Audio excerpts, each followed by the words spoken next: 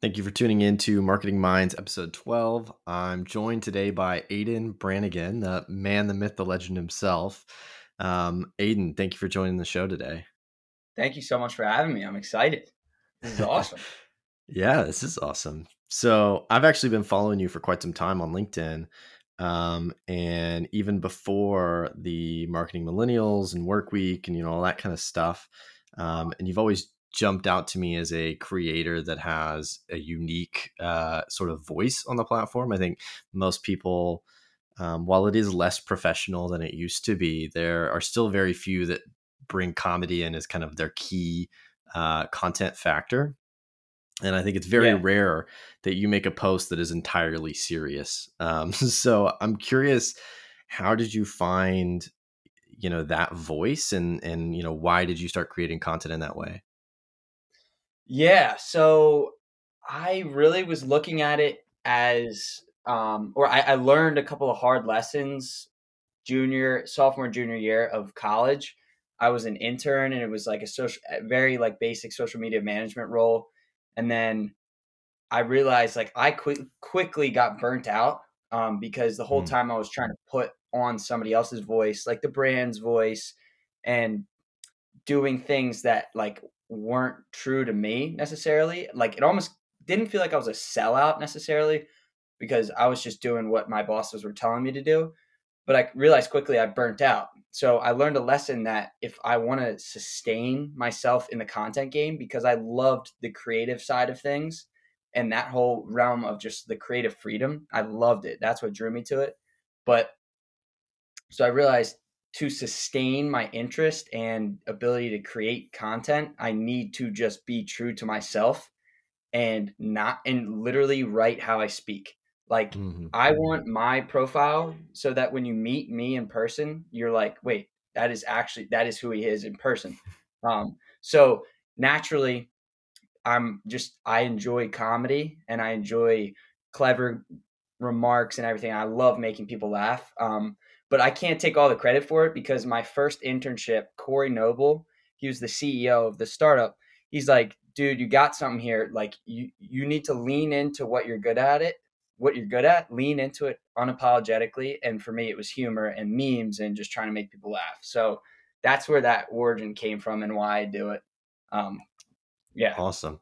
And that's a great lesson to learn, as early on as an internship. I think there are a lot of not just marketers, but there are a lot of people that go through long careers before like learning lessons like be unapologetically you. It's not like it doesn't hit everybody's radar as early on as it hit yours. And even when it does, I think a lot of people struggle to, actually be unapologetically you. There's all these like outside forces, like, are people going to judge me for this? Is this going to make me look stupid? Those kind of things. Did you ever like struggle with that in the beginning of like trying to do that? I think every creator, you post and you get one like or, nothing, right? 100 impressions and you're like, maybe I'm stupid and I shouldn't do this. Did you feel that way? Did you struggle with that in the beginning? Oh, absolutely. And that's just one of those things. Like I got into it all as like a way of self-expression. So I was kind of in it for like I was looking introspectively and I was trying to use it to better myself.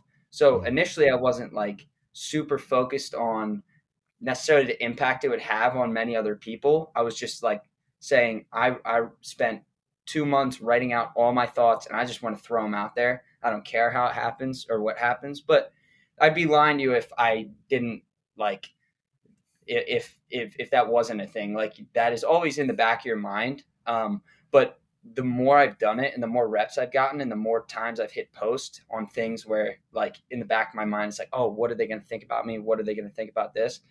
The smaller that voice gets.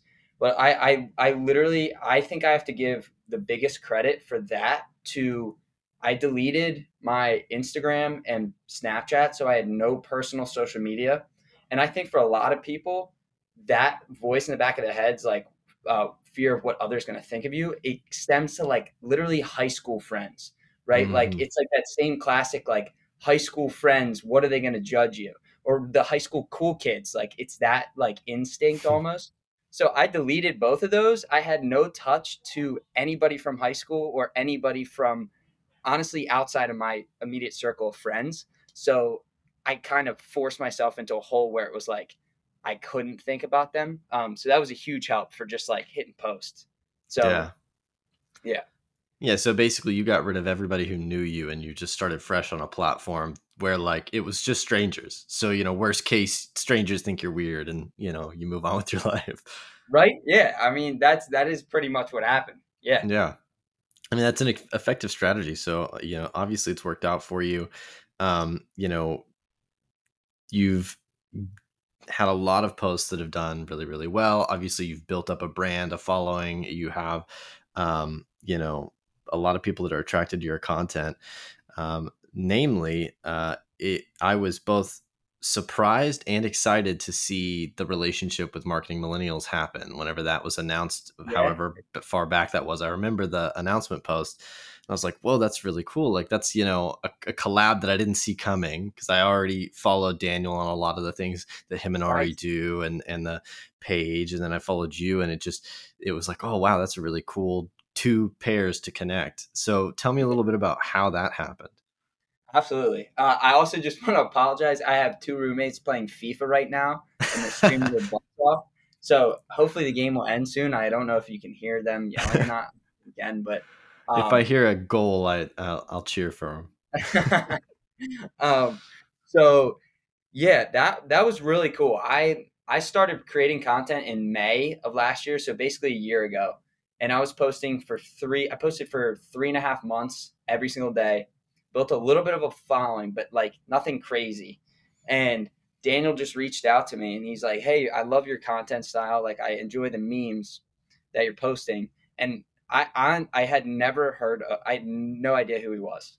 Like, I had no idea what the market millennials were, no idea who Daniel Murray was, but I saw he DM'd me and I was like, oh, he has 100K followers and he's DMing me, like, and he wants to hop on a call with me. So I was like, I got to get on a call with him. And we got on a call, and like that first call went really well. And he kind of just was gauging the interest for me because I was just going into my senior year of college. He was gauging bandwidth. So we talked for the next couple weeks. Um, and throughout that time period, I was still making memes, and he posted a couple of my memes onto the Market Millennials and gave me credit. And that, like, my account, that was the Yeah. craziest number of impressions I had ever to my account. And then after a couple of weeks, I talked with Adam, who's the CEO of Workweek, and I signed on as a part time role creator there. So I've been doing that since August, and love Daniel, love Ari, love Workweek, love Market Millennials. It's really fun. I what immediately drew me to them was Adam said, who's the CEO of the company. He said to me on the call, he said, just continue having fun on the internet. And I was like, are you kidding me? Like, you do not have to tell me that twice. I was like, you do not have to tell me that twice. I wrote that down on a post-it note and slapped it on my wall and kept it up on the wall for like 5 months. So every time I was making content, I would see that. And that's always the emphasis of my content. That's awesome. I mean, that's an amazing message for a CEO to be driving to, and I think that is pretty core to Workweek and Marketing Millennials specifically of like what they do. Right? It's having fun and building community around content and content marketing and all those things. So yeah, aside from building the memes and all those things, I've seen you talk a lot about make blowing up the YouTube Shorts account and just the YouTube account in general for Marketing Millennials and doing a lot of posting there. And you talk about how just brute force and sheer volume was Yeah. the tactic at the beginning. Tell me a little bit about that. Like, how did you come up with the content that you're doing there, and like what did you see as kind of the strategy there, and has it changed over time since then?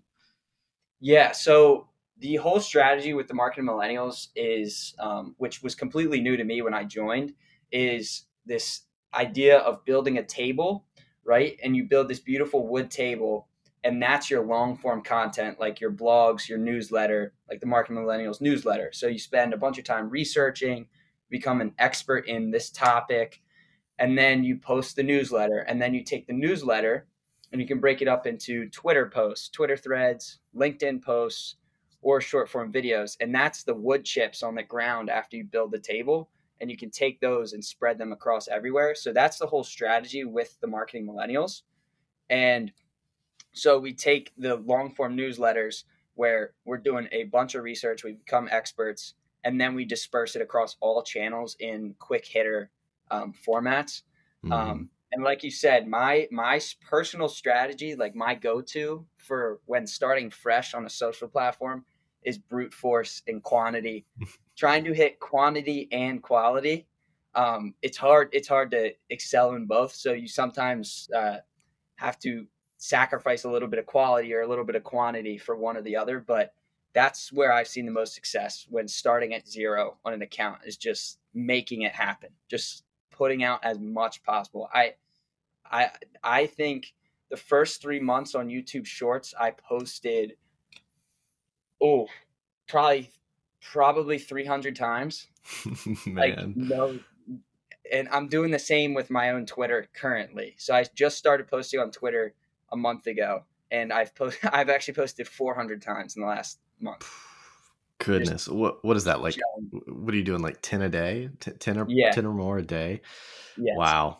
Man, are you like doing that on, do you have like some strategy in terms of like, doing it like one an hour, or do you just go, when I have time, or just when I have a thought off the top of my head, you just post and do it as often as you can?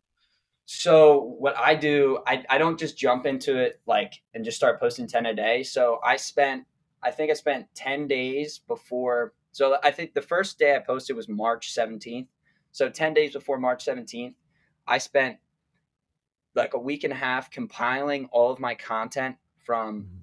TikTok, YouTube, LinkedIn, and putting it into Twitter format, or trying to extract information that would be valuable on Twitter and scheduling it out. So I scheduled like 3 posts per day using Buffer for like, I think 75 days. Um, so I have that like backbone of content. So if I wake Mhm. up one day and I don't want to post, I just have it automatically posted. Like Mhm. something that I posted on LinkedIn maybe 3 months ago will come onto Twitter, just obviously reframed for a Twitter audience and like the platform. And then like back to the whole keep having fun on the internet. Like it's systems are great, and you need to have at least some sort of system or some sort of foundation Mhm. to fall back on, because there's going to be that lazy Sunday where you don't want to do anything, and that's where you use the system. But what keeps me engaged and other creators engaged is like the off the cuff posts where it's just like Mhm. you're in the spur of the moment and you hit post. That's what keeps me coming back every day. So this morning I posted a meme, and right before this call I just posted something, like I was like, oh, this would be funny, so I just tweeted it real quick. um, so that's usually how I get to the 10 posts a day on Twitter. And the Mhm. same for YouTube Shorts. I scheduled out a bunch initially, and then when I'm feeling the spots are right, I post one like off the cuff. Yeah. Man, a machine. Absolute machine.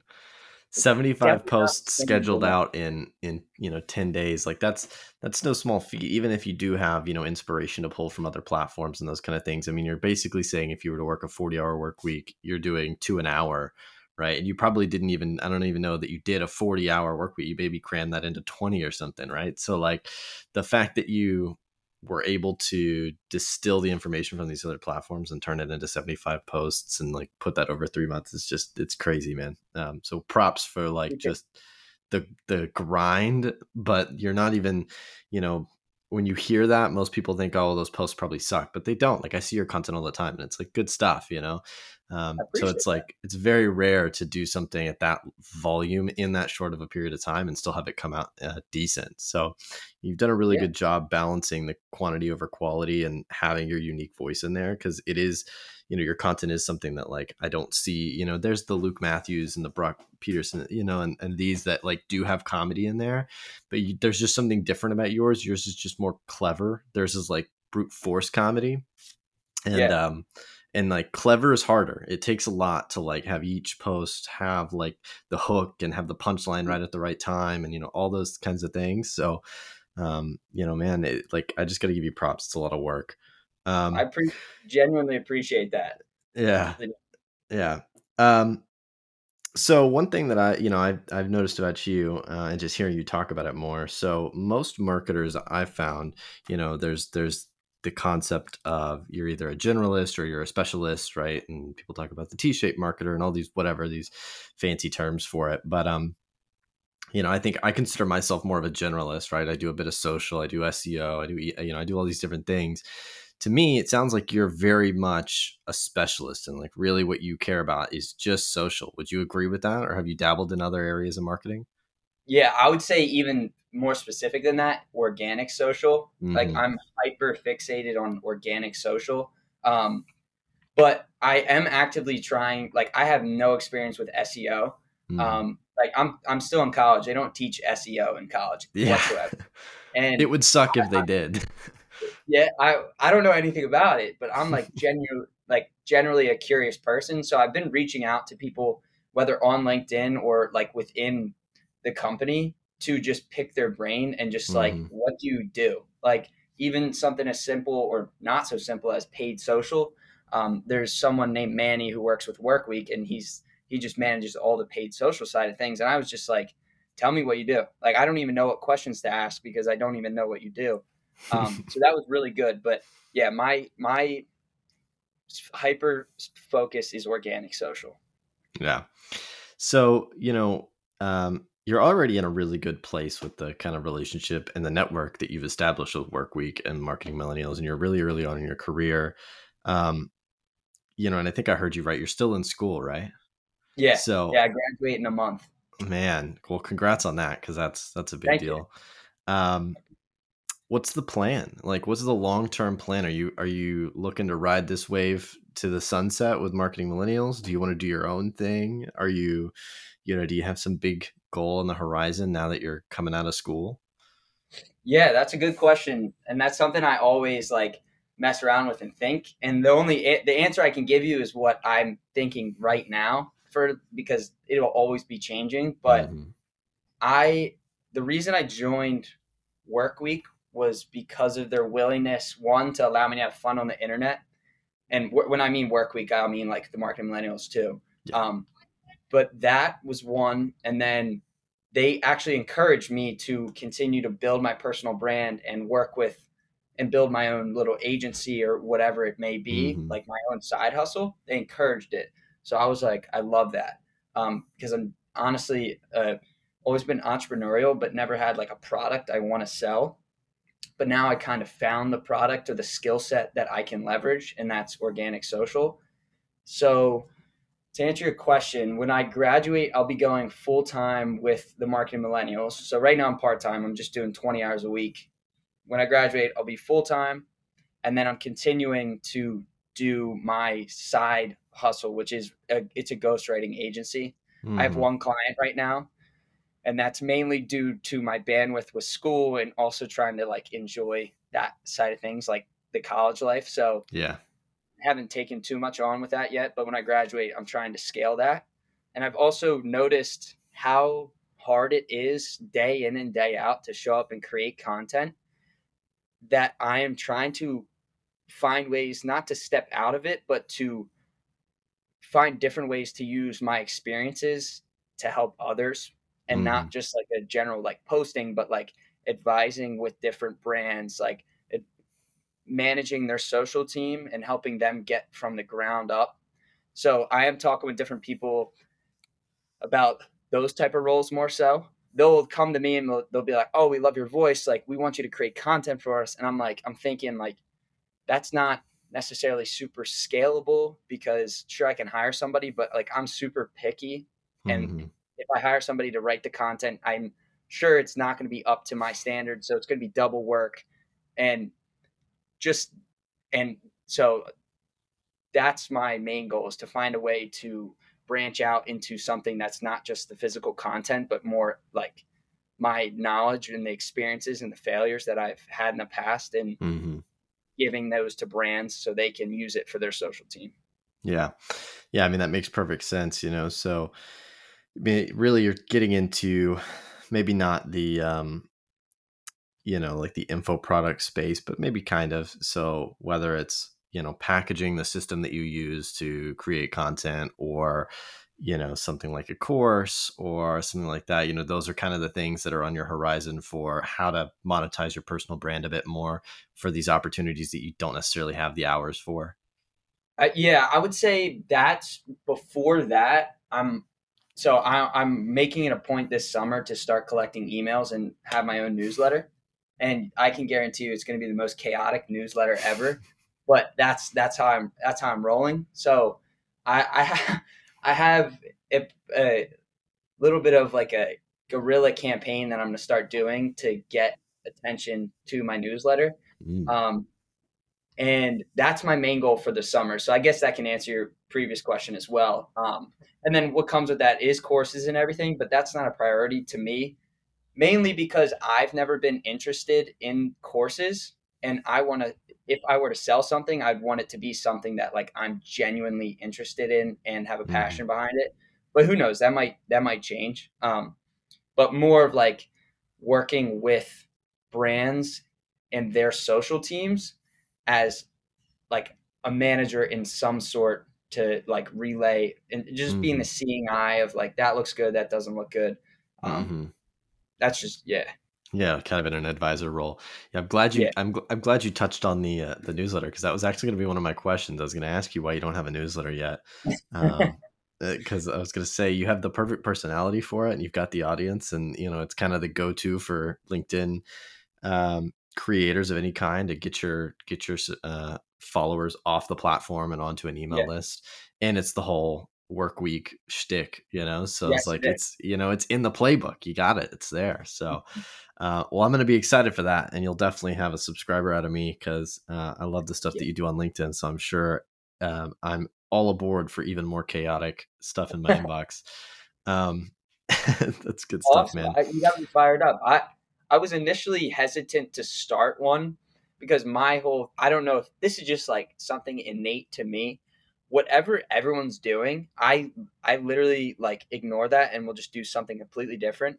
I don't know if that's an ego thing or anything, but like that's just innate to me. So I Hmm. saw people doing newsletters, LinkedIn carousels, XYZ. I'm like, oh, I'm never doing a newsletter. But then when I joined Workweek in the Marketing Millennials, I'm like, oh, you can make money with ad spots on a newsletter. Oh, I might try a newsletter out. Like Hmm. different ways to monetize. And then also the fact that newsletters are algorithm proof. There's no algorithm in your newsletters, just whenever it's sent. And also, it's taking, like you said, taking your followers off the platform because I am a little more provoking on the platform. And if there's somebody who would be more likely to get kicked off the platform, it's probably me. So it's might be smart to invest in the newsletter. Yeah. Yeah, and I hear you, when everybody else is zigging, you zag, right? And like that's a really great quality to have. But I think like, you already do you do things that other creators do, but you do them in your own way. And so, while maybe the mechanism is the same, the delivery is completely different, and so you can have a newsletter, even though everybody else has a newsletter. It's not like yours, yours is very unique in the way that you're doing it. And same goes for really any vertical, whether it's doing a course, podcast, video content, Twitter, LinkedIn, etc. Like you can do what other people are doing and still stand out in your own way, just in the way that you're delivering it. And I think you're already doing that in a lot of the stuff you do. And so I'm sure it will bleed over into whatever you do with other platforms. So Yeah. well, I'd love to wind back a bit. That we kind of got a good sense of what you got going on right now. We got a good sense of what your kind of short term objectives are. Talk to me about little Aidan, and how did you end up on this path towards social media marketing? That's it. I don't think I've ever been asked that question. I think a lot of it has to do with COVID hitting end of my freshman year. So all of sophomore year, school was online, and I had so much time on my hands. And at that point, I didn't really know what I wanted to do with my life. My dad's a salesman. My mom was a stay-at-home mom. So I knew I wanted to be in business. I go to the University of Maryland. They don't have a sales program, and my dad's a salesman. So I was like, marketing's the closest to that. So let me go with that. And I didn't even know if I wanted to be in marketing until COVID hit and I Mhm. had so much time on my hands and I applied to a bunch of internships and I got a social media manager internship and I really enjoyed it. And that's when the snowball kind of happened. And then I worked for like two or three other startups. I was getting paid absolutely nothing, but it was great to have on my resume. Um, so I really have to attribute the fact that COVID put everything online. And if that didn't happen, I would certainly not be where I am today. I'd be in I don't know what I would be doing. Um, so yeah, to answer your question, I kind of just fell into it Mhm. because of circumstances, which I feel like a lot of people, that's kind of how it happens. But I knew I generally wanted to be in the business space, talking with people because I love talking with people, and marketing was the closest or the most enveloped in that realm. Mhm. Yeah. Yeah, I mean, I agree with your point. I think a lot of us fall into this. I think there are very few people that are like, "What do you want to be when you grow up, little Timmy?" And it's like, "I want to be a marketer." Like it's Yeah, not like the first thing that comes to mind for most. Um, but somewhere along the way that it just kind of clicks. I think for me, I went through like several phases. I was a tech, I was super into tech when I was a kid. I wanted to be a programmer, all those things. Then you know, during college, I got like a couple of sales jobs. Turned out I was mhm. like really good at sales, enjoyed that. And then like hit a massive burnout period. And that burnout period was like, great, how do I be persuasive but not like work ridiculously and be stressed out all the time? And then it was like, oh, let me try this marketing thing. And like Yeah, snowball moment for me too. So I think a lot of people have that similar path where they just like there's some sort of obstacle that pushes them into a corner, and they're just like, I'm just gonna try this thing, and then they fall in love with it. And so for you that's social, and I mean, thank goodness for that internship, right? yeah. I always reference back to that, but yeah, I this might be a more message. I don't know the type of like the age that people that listen to this podcast, but I like in high school, I had absolutely no idea what I wanted to do. I knew like I just showed up to class, I did well in class, graduated, got into the University of Maryland. It was like I was just looking not at the career. I was just like, oh, let me get to school. As soon as I got to school, I just picked a major and then like figured it out along the way. There was no like foresight of this at all. So Hmm. everything falls into place. That's like my message. Yeah. How much, I'm curious, since we're on the school subject, I think a lot of people go back and forth about, oh, school is useless now. It doesn't matter. Like you could just learn everything online, yada. And then other people are like, no, like there's so many important core fundamentals and lessons that you learn by going to classes and whatnot. What has your experience been graduating in a month? You're basically at the finish line, having gone through a marketing degree. What do you kind of come out of it? Do you feel like it was 100% worth it and you came away with lessons that you couldn't have gotten otherwise? Or do you have this, maybe I probably could have done this without it kind of feeling? Yeah, I'm kind of in the middle there. Mine's more of my opinion on it is more of it's what you make it. So I was blessed that my parents were like, "Yes, you can go to college and you can get a marketing degree." And I was like, "Awesome." So I made sure I showed up to class every single day because I'm doing it for my parents, I'm doing it for myself, and out of respect for them, I'm going to graduate with this.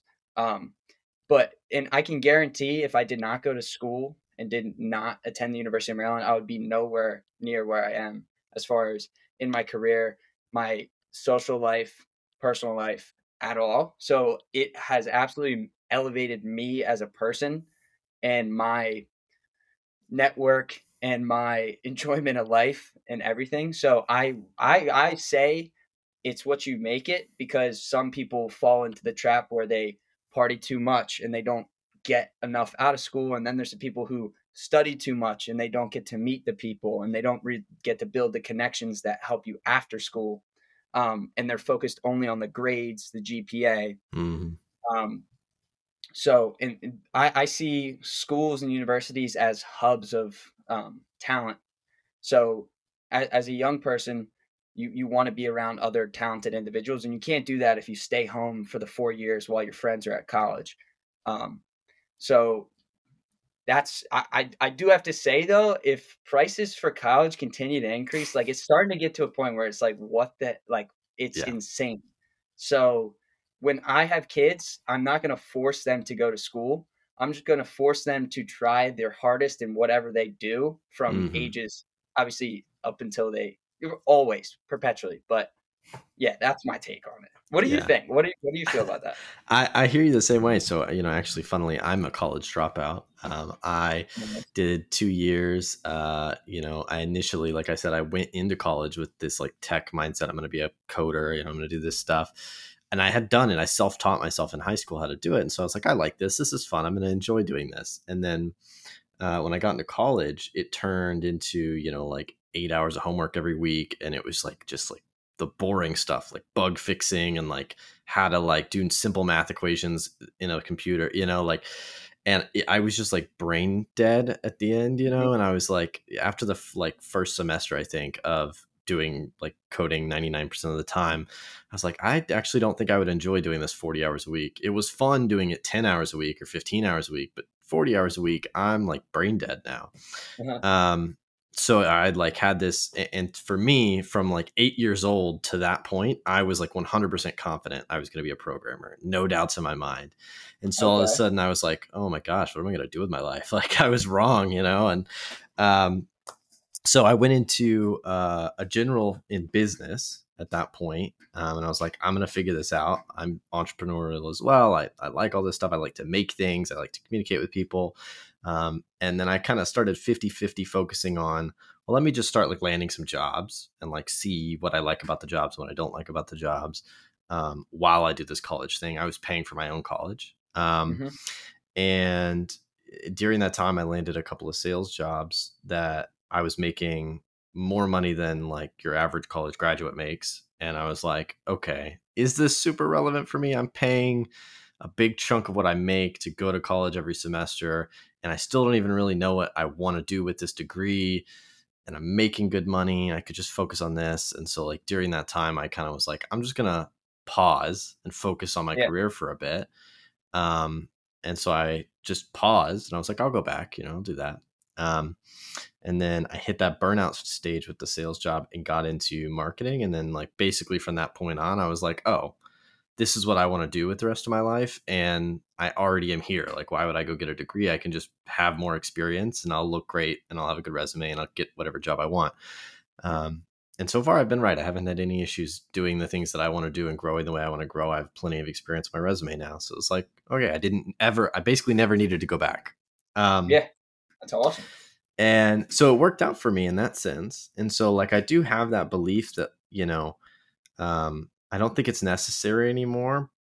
I'm sure there are plenty of lessons that I could have learned that I had to learn the hard way out in the actual um, field. But yeah, and then I did skip, on all the social aspects, right? I basically, I had the first couple of years, and not really a lot happened during that time.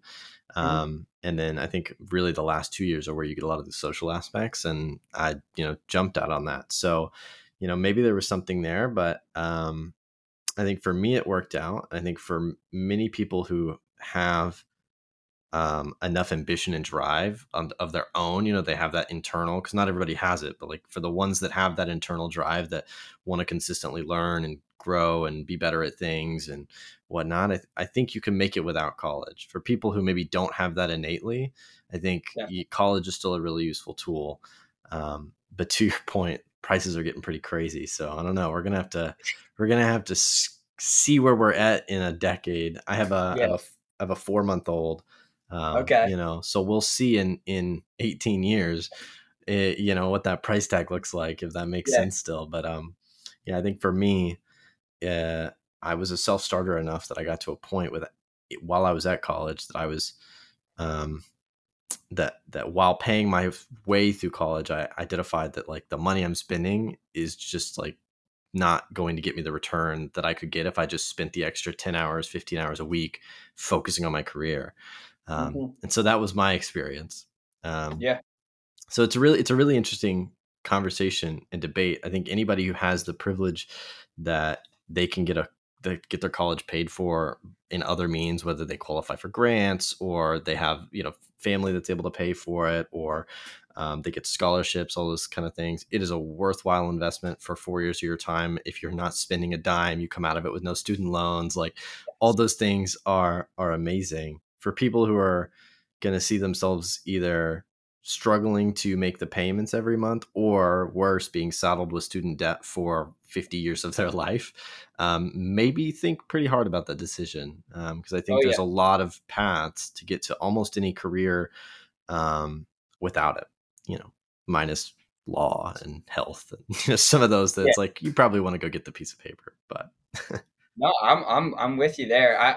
That's why I'm so big on personal branding, Mhm. because as a young person, the hardest thing the hardest thing to achieve is leverage. Like when you're young, it's really hard to have leverage. And when you have leverage, you have options, and that's like a good thing. But the personal brand, or just having a presence where you can show your expertise online, and you can do it for anything. It could be if you're really invested in plants and you're really good at agriculture or horticulture, you can post about that and show your expertise. And you might have a nursery DMing you, hey, we see you just graduated high school. We see you posting about all this horticulture stuff. Would you like a job at our nursery? So that's that. Like as a young person, like there's a huge opportunity, like to gain leverage and Mhm. acquire options when you're young, through personal branding. Which that's why I'm so huge on it. Yeah, I agree. I mean, the personal branding thing is huge. I think I had another marketer. His name's Zeb Perky. I had him on. I think it was episode 3 of the podcast, and we touched on a similar topic in that, really, marketing is its own business, and it is its own like area that you can, have a skill in, like you and I. But it's also a vehicle that you can use to explore your passion, whatever it is, right? If you love books, you can start a YouTube channel and do audiobooks of books you're reading, or give cliff notes and things like that. Or you can, talk about your love of cars and, cover all the new cars that come out and do reviews and, whatever, right? That, like, no matter what your passion is, you can create content around it. You can do social marketing or create a blog or start a newsletter or whatever about these things. And if you can learn to just do the basics of even one marketing channel, you can turn your passion into a career and into a personal brand and opportunities of any kind. So I think marketing is a universal skill that, as we get more and more digital in nature, human beings need to understand how to communicate in a marketer's world, and in the aspect of having these channels and having long form and short form content and all these things. I think right now it's still very business and very, the creator economy is booming. I still think Mhm. we're like infant stages of this. Like Gen Z is really the only ones that are like, okay, a whole generation is on this now. Like there's like Yeah. it's weird if somebody in the Gen Z doesn't have some kind of like account that they make content on, it's Yeah. like you're one of the minority in that case. So I feel like that generation is on it. Future generations are going to be even crazier. But, I think for all the people that are, millennial and above, I think there's still a lot of people that look at media of any form as like, that's for marketing, or that's for sales, that's for business, right? They don't look at it as something that they can use as an individual to explore anything they want, and it becomes an asset, right? It's not just like an activity that takes their time. It's an asset that like can pay them back, that can build a network, that can help them in the job that they have or get the job they want. So Mhm. it's a huge opportunity. I think, people like yourself are ahead of the curve in that like mindset and understanding that. So yeah. Yeah. um I'd love to jump to, something that you said briefly. I'd love to hear a little bit about this. Maybe you can't share too many details, but this guerrilla marketing campaign that you tease that you are planning in the summer. You got any little tidbits you can share about what the strategy is there? So no, I don't want to outline specifically what Of it is, course but not. I can tell you the inspiration behind it. So a lot of the things with the market millennial that I do marketing millennials that I do research on is past successful campaigns, whether it be Coke's Share Coke campaign or Got Milk campaign, those type of campaigns. So I've been studying those and compiling innately all of these strategies that these uber successful campaigns had. Mm-hmm. And I'm trying to extract those and apply them to a smaller scale into my campaign. And that's also one of my strategies going forward for the next year that I think people might miss the boat on is you see all these brands with humongous budgets doing all these crazy things. I'm trying to do and emulate the foundation of everything they're doing, but applying it obviously at a way smaller scale. So, like if you see, I don't know if you listen to other podcasts, but Mr. Beast went on like 30 Mm-hmm. podcasts in a month. And what that was a hidden marketing campaign for himself to get him and his brand in front of different types of audiences. So I'm like, obviously, I will go on a podcast and talk regardless of the size because that's an effective marketing campaign for myself. It's like a very natural and like effective way to connect with people because we're just having a conversation, but I'm in front of a new audience now. Mm-hmm. So doing those types of things to my small personal brand. So one of the biggest things is Dollar Shave Club. If you've ever seen their first ever campaign, So good. you might be seeing a little bit of some like homage to that in this campaign. I'm excited, man. You hit all the right buzzers with that. Um, yeah, I'm real excited for that now. To touch on something that I think I've heard you say or allude to a couple of times now is when you talked about you spent 10 days preparing for this bulk Twitter post. You just talked about this campaign specifically. And then some of the stuff you did for Marketing Millennials YouTube and some of those things, you always start with a period of study and research and, synthesizing either other Mhm. sources or previous sources of your own. Talk to me a bit about, that, because I think that's something that a lot of social media managers lack, is that, they'll just jump right in, sort of like you said, right, without the backbone, without the 3 a day that are going to happen automatically. They're just like off the cuff, what's trending, like what's my idea for the day. And they may do a content calendar, they may do like a 30-day calendar, in advance or whatever. But I feel like they often lack that kind of deep research, deep planning, and like contextualizing it to the platform as well. So talk to me a little bit about that process and, how you kind of go through that. Yeah, so I would be lying to you if I said I did that from the jump. I learned that the hard way at those internships a couple of years ago, because I was scrambling in the mornings, just trying to like, oh, I got to think of a post. Like, so I learned it the hard way. But the reason I do it, and or one of the reasons I do it, is the more time I realize I spend on researching and acquiring knowledge in the subject, the easier and smoother and quicker everything else goes.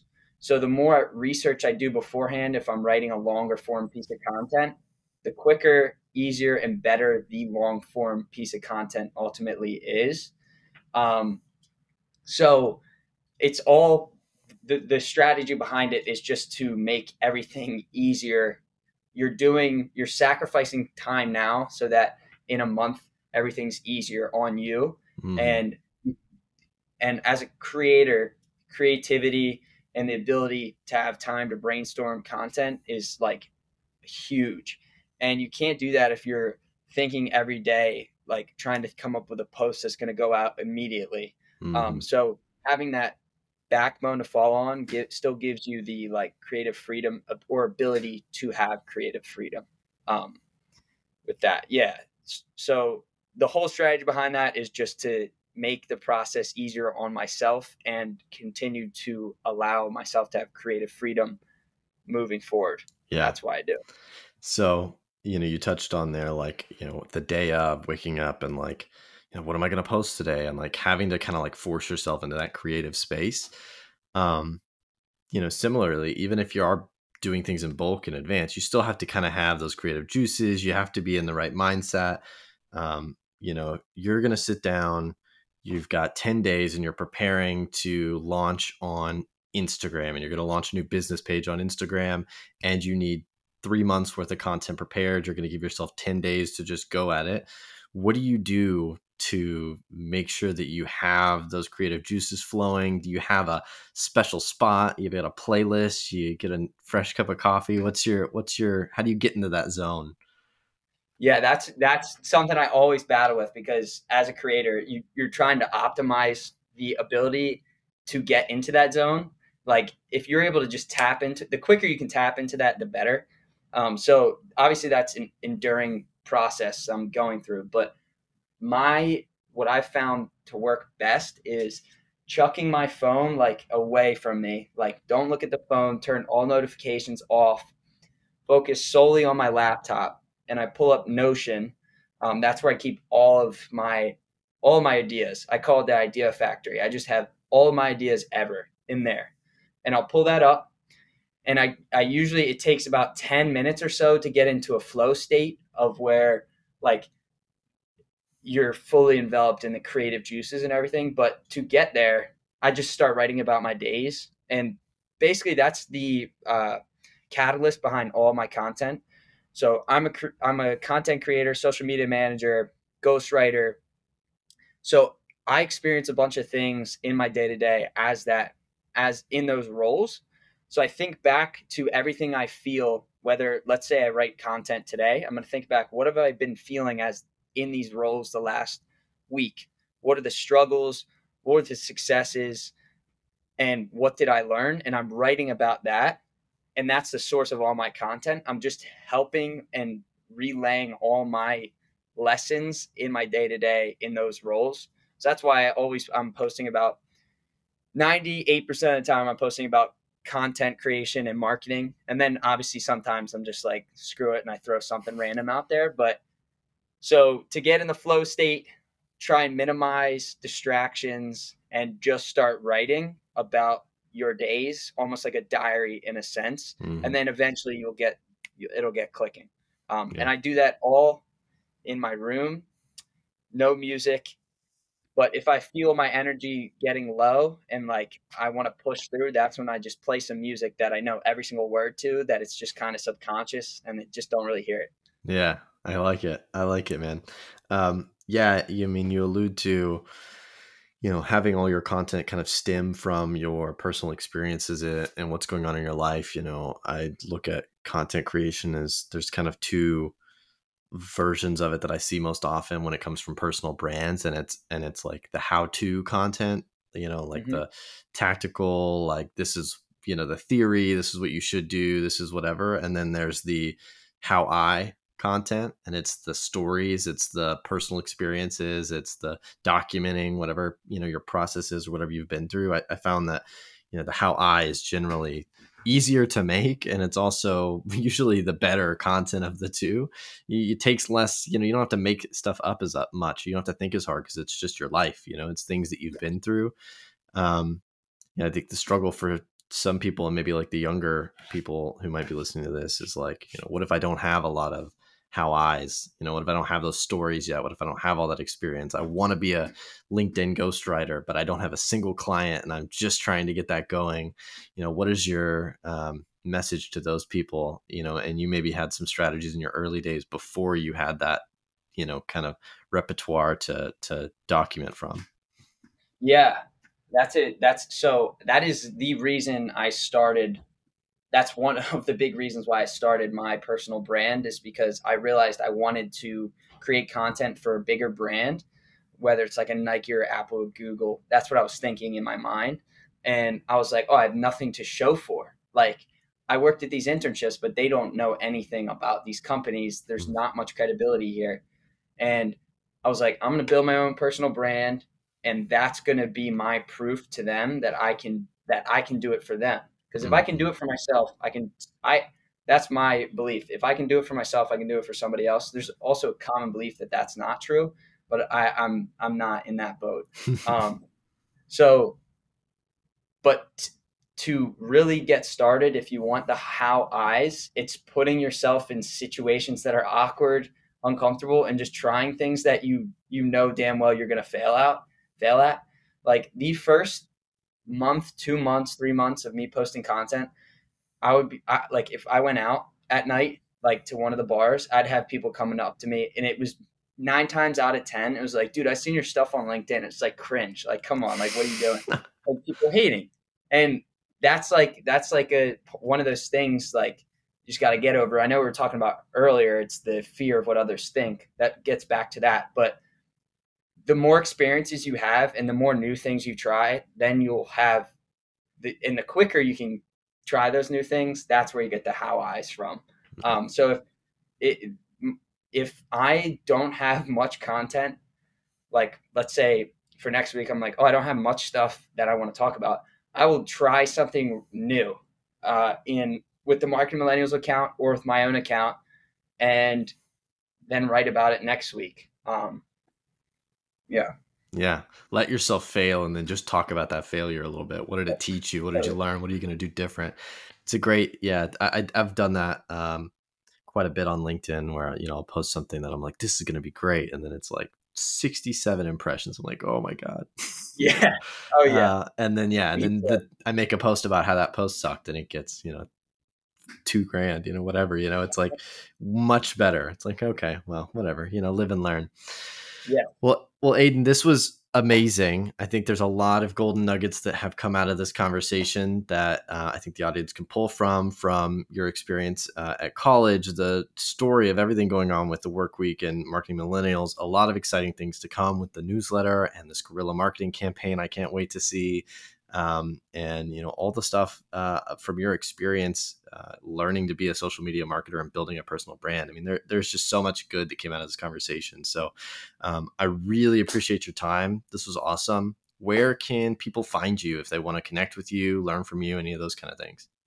Yeah, I just want to first say thank you for having me on, and you are very good at this. You are very good at podcasting. This like the questions and your talking like on this without the uhs and the you are very good at this. But thank you for having me on here. I would just follow me at Brannigan Aidan on Twitter. That's where I'm putting like 120% of my effort into right now, but also on LinkedIn, just Aidan Brannigan, Aidan. I spell Aidan the right way. But yeah, absolutely.